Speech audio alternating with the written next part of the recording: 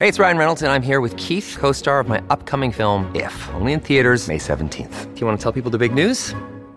All right, I'll do it. Sign up now and you'll get unlimited for $15 a month and 6 months of Paramount Plus Essential Plan on us. MintMobile.com/switch. Upfront payment of $45 equivalent to $15 per month. Unlimited over 40 gigabytes per month. Face lower speeds. Videos at 480p. Active Mint customers by 531.24 get 6 months of Paramount Plus Essential Plan. Auto renews after 6 months. Offer ends May 31st, 2024. Separate Paramount Plus registration required. Terms and conditions apply if rated PG.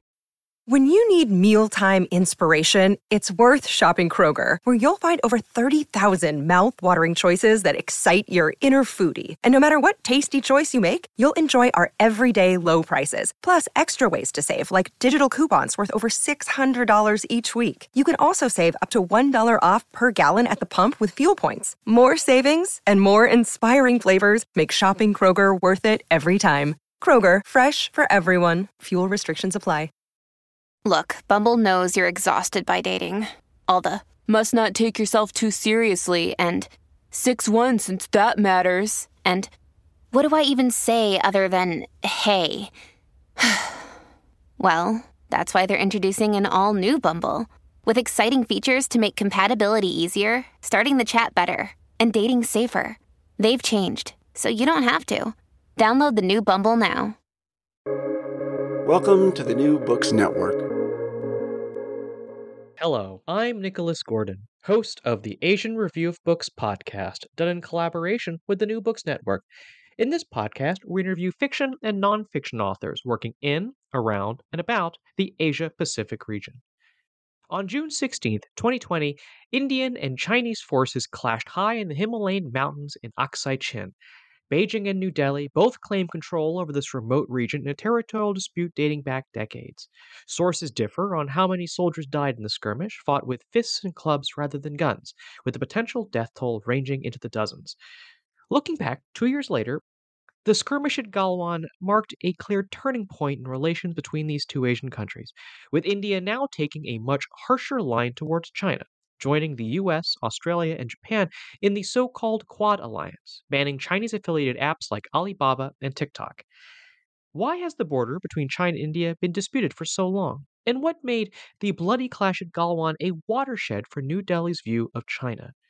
Manoj Joshi, in his book for Hearst earlier this year, Understanding the India-China Border, the Enduring Threat of War in High Himalaya, explains where this dispute came from, how it sometimes led to war, and the many failed attempts to find a negotiated solution.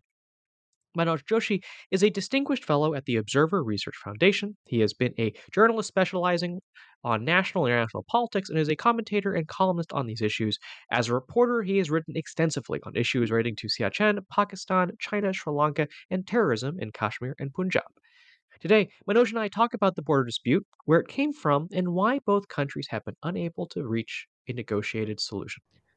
So, Manoj, thank you so much for joining me today on the Asian Review of Books podcast.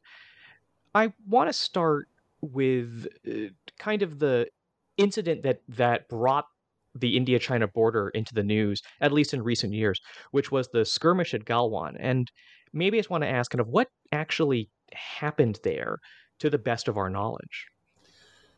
Well, in May 2020, the Chinese suddenly occupied certain what are called unheld areas, meaning there's a line of actual control which is 4,000 kilometers long, and it can't be policed. You can't police every inch of it, meaning you patrol there and you come back. There are certain areas where there is an overlap of claims. I say that the border is at the far end of the room. The Chinese say that the border is at the near end of the room. So in between, in the room, both sides patrol. But the peculiarity about Galwan is that there was no doubt about where the line of actual control lay. And yet the Chinese, amongst the 5 places they intruded into, Galwan was one of them. And surprisingly enough, on 6th of June, there was actually high-level talks, at the level of lieutenant generals near the Pangong Lake, and a withdrawal was agreed on. Both sides agreed. And then when the Indian team went to the Chinese, where the Chinese had occupied in the territory in Galwan, when it went there, it found that the Chinese were still there, and they had a post, and uh, they hadn't pulled back. Well, actually, what happened was initially they pulled back, but when the reports came that they had come back to that area, so this Colonel Babu, his name was Babu, Santosh Babu, he and his team landed up there to talk to the Chinese. And while that conversation was going on, a fracas developed. Now, this is a high altitude area with a fast flowing, very cold stream, meaning even in summer, it's very, very cold. And so the skirmish went on from, at least I should say, sundown up to midnight. So both sides reinforced their positions, and strangely enough, this was using fists and stones and clubs. Though, from whatever evidence I have, the Indian side at least had guns. So the guns were not used. So, but when the dust cleared, we found that 20 Indians had died, including Colonel Babu, and some people say that at least 17 of them died because of hypothermia, meaning the cold, meaning they were injured, but then they didn't get treatment and they died. In the case of the Chinese, almost 6 months later, they acknowledged that 4 people had died. Many people speculate that more may have been killed. And the Chinese also took a number of prisoners. They released them 3 days later. And then the senior officers came, and I think everything sort of calmed down out there. And in July, at the end of July, both sides agreed to separate their forces by 1.5 kilometers each. And that's the position as it exists till now. So I'd like to take a big step back and, ask what makes this part of the world, what makes this border, quote unquote, important? What makes it important for India and what makes it important for China? Because these are remote areas of the Himalayas. They're very high up. So in theory, why do both governments care about this region? Well, for the Chinese, actually, for the Indians, it is more a question of, uh, sovereign territory and things like that. For the Chinese, there is a strategic reason. They have a highway going from Xinjiang to Tibet, which goes through this region, a place called Aksai Chin, which is to the east of where this incident occurred. And the Chinese always obsess that India can use, because the terrain is such, north of that, the terrain is such, it's pretty flat, and you can even use tanks there. The Chinese constantly worry that Indians would interdict their highway. So they've kept on pushing the border westwards, you see, basically to provide security for their key highway. As far as the Indians are concerned, the way they look at it is that this is very important for the defense of their main town in Ladakh, which is called Leh, as well as for another reason that if you go beyond that, you come to what is called the Siachen Glacier, where India and Pakistan have been fighting for years and years. And what the Indians worry is that if the Chinese keep on pushing westwards, they will link up with the Pakistanis, and so the huge chunk of northern territory will be lost, and India's Ladakh Union territory will be endangered.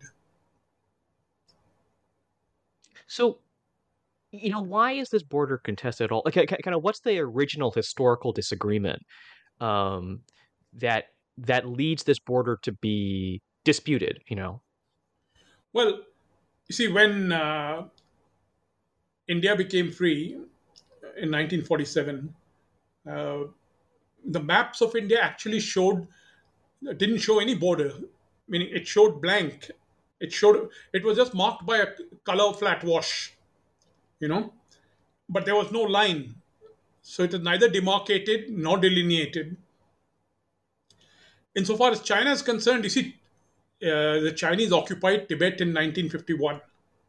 Prior to that, there was no real Chinese control of the border.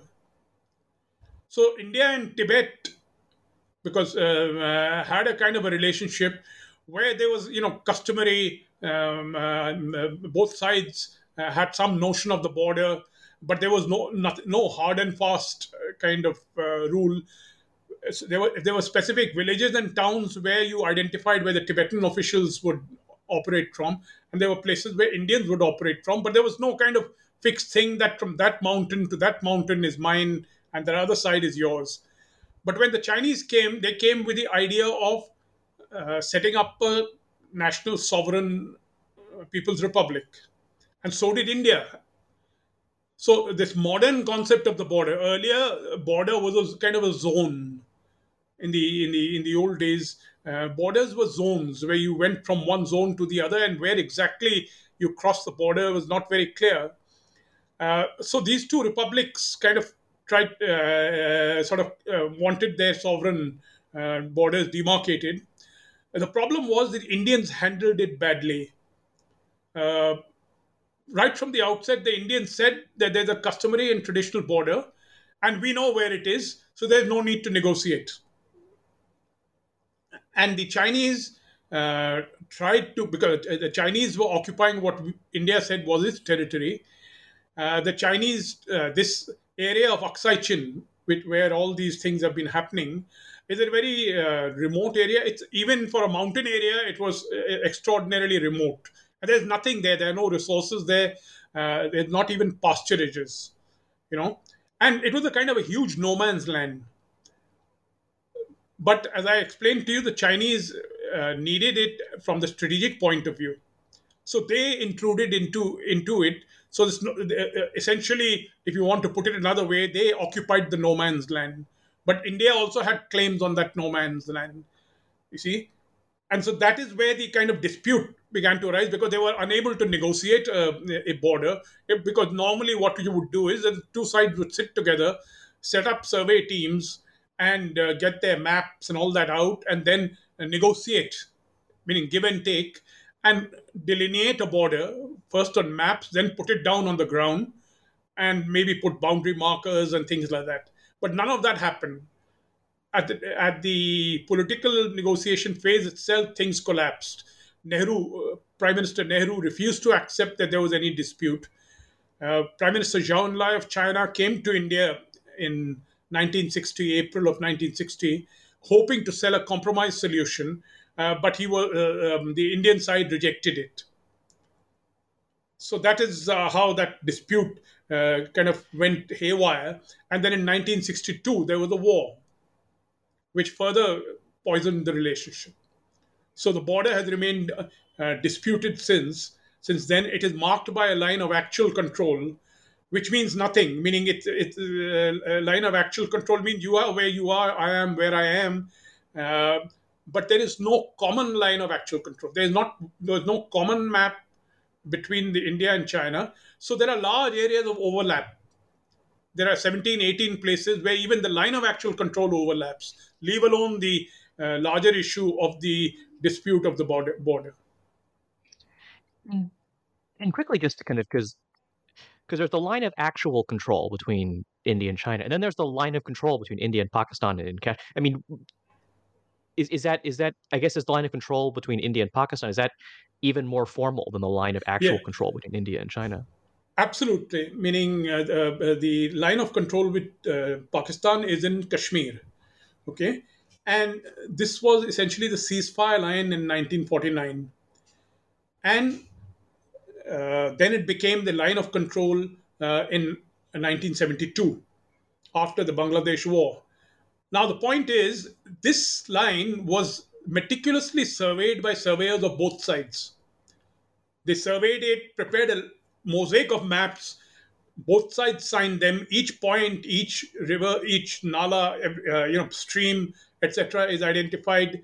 So the line of control is identified in a modern cartographical process. That's the difference. Whereas the line of actual control, in many ways, is notional, meaning it's where you say it is. So, I mean, So obviously the nadir of this is the 1962 war, but it seems like the extent to which India and China are willing to talk about the border that changes in the decades since. The extent to which either country cares about this border dispute changes in the decades since. I mean, how has each country's position on the border changed since 1962? It seems like at times they're more willing to talk about it, then at other times they backtrack on what they perhaps agreed to do earlier. How is that how have these discussions changed since 62? See, from 62 till 1980, there was no talk between them. In 1980, they began to kind of talk. They had several rounds of talks between each other. In 1987, there was another crisis when in the east this time, and near the town north of the town of Tawang, and where both sides mobilized their armies right across the border. Now, this was the time, if you recollect, Chinese were trying to calm down things. They were trying to start their liberalization and didn't want to get involved in crises. So by 1993, the two sides, after talks, agreed to kind of work out a mechanism to maintain peace and tranquility on the border. The important part of that was that India, for the first time, recognized the concept of the line of actual control. Till then, India had not recognized that concept. India had been absolutely and just a little bit of in the 1980s, the Chinese once again proposed a swap. In 1960, when Zhou Enlai had come to Delhi, he had said, "Look, why don't we swap?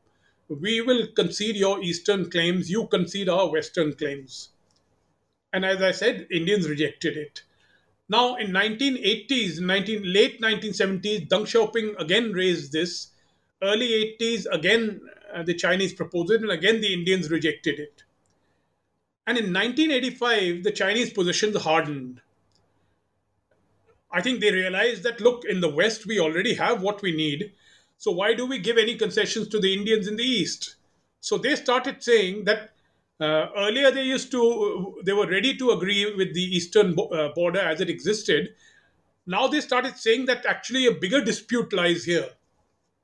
There's a bigger dispute in the East than in the West. And as I told you, in the West, they were already occupying what they needed to occupy. So that is the way the dispute twisted out there. But then, as I said, the 93 agreement was there to maintain peace and tranquility. And a critical part of the agreement, the crucial part, the agreement revolved around determining where the line of actual control lay. Because if you're going to maintain peace and tranquility along the line of actual control, you should know where it is. It should be agreeable to both sides. Now, strangely enough, in all these years, we have not even been able to achieve that. We have not been able to fulfill that agreement where all the places, as I told you, 17, 18 places where there are overlapping claims, we could have sat down with surveyors and said, okay, let's determine what is where here, and let's get a common line of actual control, because that would make it beyond these kind of incursions and things like that. But the Chinese did not bite that. They have refused to do that. You mentioned in your answer kind of this land swap proposal. That that basically said recognize China's claims in the West, recognize India's claims in the East, and leave it at that. And I know that that's been a solution, quote unquote, that's been proposed several times throughout the decade since. I think mostly by China. But what stopped that?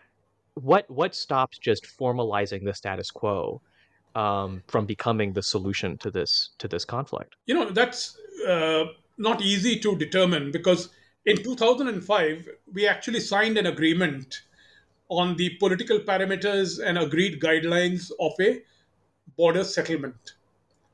And if you read that particular agreement, it would seem, because it said that when determining the border, both sides will take into account each other's strategic concerns.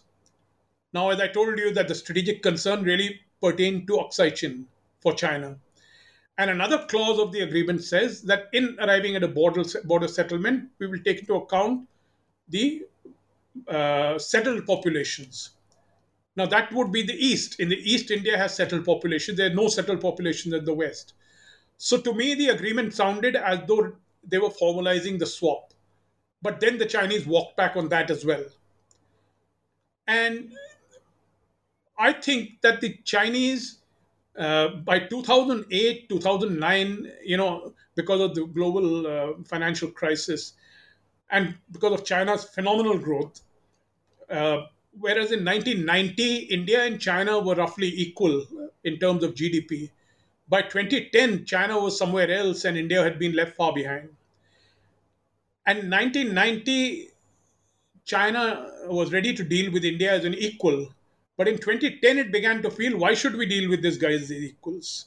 And I think they have found it convenient not to settle the border so that they can keep India off balance.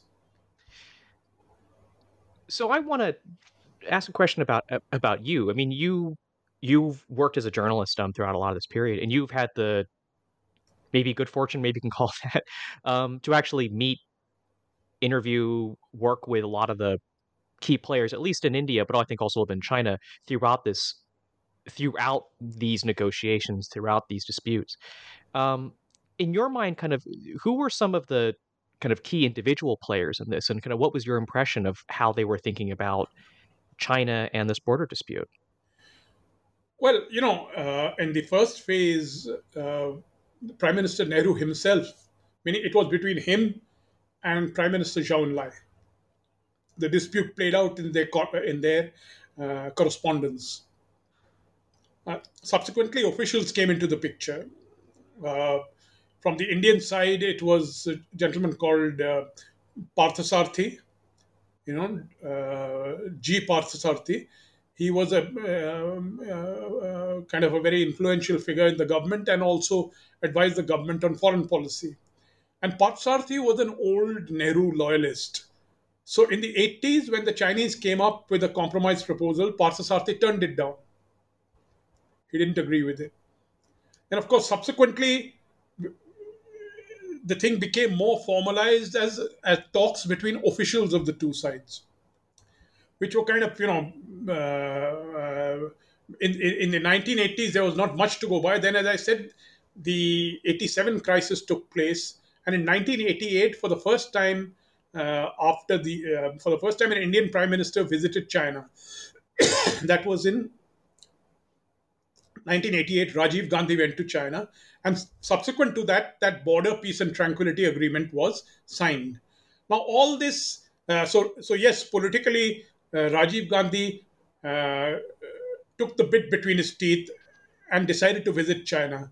And basically, as I said, the messaging was similar, meaning he met Deng Xiaoping, and Deng Xiaoping made that famous statement that, we cannot have an Asian century unless India and China have friendship between them. And so this was the mood where both countries were trying to create, liberalize, work with their economies. They were looking for some peaceful ways. So basically, they decided on the 93 agreement that at least there should be some form of peace and tranquility along the LAC. And after that, of course, there have been, again, as I said, most of it had been subsequently arisen from talks between officials.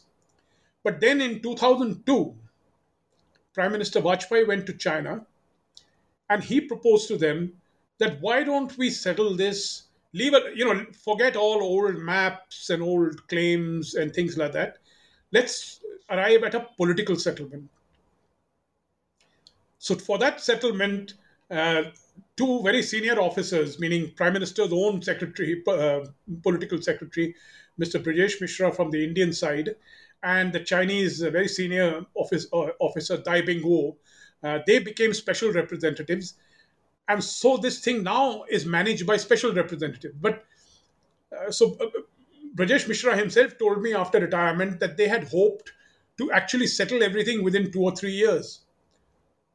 But that didn't happen because Vajpayee's government lost power in 2004. And the special representative talks have been continuing. Now, according to my friend Shiv Shankar Menon, who was also a special representative, uh, the, the officials have done their job. They've worked out everything. Basically, a framework needs the final framework can only be done if there is political agreement. If the politicians agree, and if the politicians agree, things can quickly fall in place. But I don't think the politicians are ready for that. China has its own calculations. India has its own, and so we've had no political meeting of views as far as the border settlement is concerned. So I want to return to the present day, as it were. Kind of looking back since Galwan, to me, the skirmish at Galwan appears to me to have been a real turning point in India-China relations. I think especially in India, where that seems to have sparked a much greater, you can say, attention, campaign, controls on China's presence in India. I remember the government banned a lot of Chinese apps like TikTok, also even just Chinese affiliated apps come from companies that had Chinese investment, like I think like apps from Sea. There's obviously a much greater attention paid now to accusations of tax evasion against Chinese phone manufacturers. There was, I think, just last week. Was it last week? Well, I think just over the weekend from when we were recording this conversation, there was a story about them raiding Paytm and a few other, sorry, not raiding, but investigating with Indian payment processors regarding a Chinese loan app that was being accused of fleecing its customers. So I guess so it really seems to have been a sharp turn in India's attitude towards China and towards China's presence in India. I guess, what was it about Galwan that maybe helped to spark the shift? And then where do you see kind of India's China policy going from here? Well, you see, the reason why Galwan was a shift, I explained to you that from 1993, we started creating a confidence building measures regime. So we had agreement after agreement. We have 93 agreement, we have a 96 agreement. The 93 and 96 agreements even spoke of thinning down forces in the line along the line of actual control, removing certain kinds of heavy weaponry, etc. So it is pretty detailed. Then, as I explained to you, we were trying to work out a common line of actual control as per those agreements. But by 2001 and 2002, it was clear that the Chinese were that is unacceptable to China. They didn't want to fix the line of actual control. In 2002 itself, the special representatives were appointed, for the process. Then 2005, we had this political parameters, agreed guidelines of a border settlement, which looked like things were going right. And simultaneously, we also had military CBMs, the military to military CBMs. How will the militaries behave when they meet each other in the border? And it is a fairly detailed process. And amongst them was the clause that they will not use arms. And that is what happened in Galwan. The Indians didn't use their weapons. Now, so this confidence building measures regime, 2012, we had another one, border defense cooperation agreement. So the way the Indians saw it is that in Galwan, this entire confidence building regime concept went for a toss. Because the Chinese, by massing troops without informing India, by occupying, blockading, establishing blockades against India in 5 different places in Ladakh, the Chinese had essentially destroyed the confidence building measures regime. And the clash itself, because as it is famously said, there's not a single bullet had been fired since 1975. And in Galwan, suddenly 24, meaning if you count the Chinese claim of 4, 24 people died, hundreds were injured. There was an actual clash. See, so the point was the destruction of that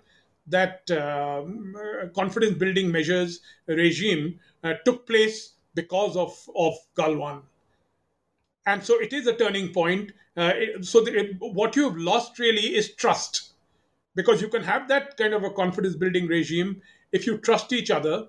Trust was building up, and it's remarkable because in 2018, after the crisis, there was a small crisis in Doklam in Bhutan. India and China were involved.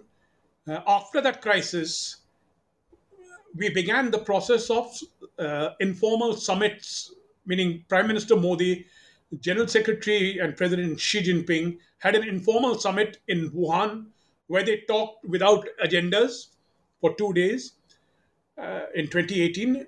And in 2019, October, there was another informal summit in Chennai, in India. So when you look at it, it seemed that everything was stabilizing by the end of 2019. And then suddenly in 2020, we had this Chinese action where they mass their armies, where they occupy places along the line of actual control, block Indian patrolling. So what I'm trying to get at is that Galwan, in that sense, the key point is the loss of trust. And now the Indians actually the Indian forces are allowed to shoot back, for one thing. So it's this lack of trust which has created this situation. And India is very clear.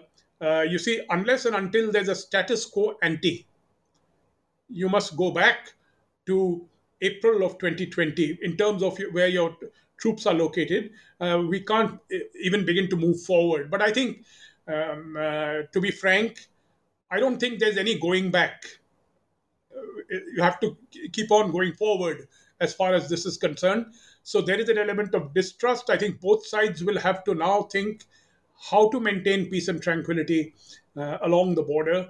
That is the big issue that confronts them, because both sides are also building up. The Chinese are building up for their Tibetan defenses, and the Indians are building up their defenses. So the thing has become more hazardous.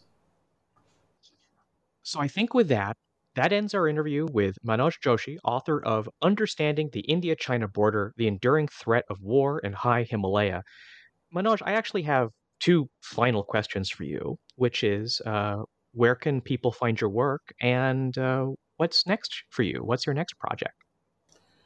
Well, people can find my work. I think Amazon has it on them, and I've seen they even have electronic version already.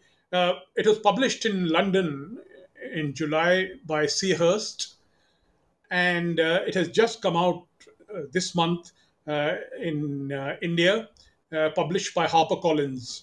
So there's an Indian edition published by HarperCollins, and I would say the British edition is really the global edition, which is published by Seahurst, but they're identical in every way, except for a quirky thing in the title, where the British edition, the British edition says the enduring threat of war in High Himalaya, but the Indian edition says the enduring threat of war in the High Himalayas. So I checked with the Brits; they didn't bother to answer. So I said, "How can I challenge them on grammar?" So I think some problem there, but the Indian one has a different title. As to where I go from there, as I said, my background is as a journalist. I was covering this Chinese thing right from the 1980s. The second thing that I was covering was terrorism. And I think India doesn't have a comprehensive account of how terrorism affected India and how it dealt with it. So I'm going to work on that now. Well, I look forward to hearing more about it. You can follow me, Nicholas Gordon, on Twitter at NickRIGordon. That's NickRIGordon. You can go to AsianReviewBooks.com to find other reviews, essays, interviews, and excerpts. Follow on Twitter at BookReviewsAsia. That's reviews plural. And you can find many other author interviews at the New Books Network at newbooksnetwork.com. This podcast is on all your favorite podcast apps, Apple Podcasts, Spotify, and Stitcher. Rate us, recommend us, share us with your friends to support us continuing to interview those writing in, around, and about Asia. Next week, join us for an interview with Hannah Kirshner, author of Water, Wood, and Wild Things, Learning Craft and Cultivation in a Japanese Mountain Town. But before then, Manoj, thank you so much for joining me today. Thank you, Nicholas, for doing this podcast and putting out the word with regard to my book.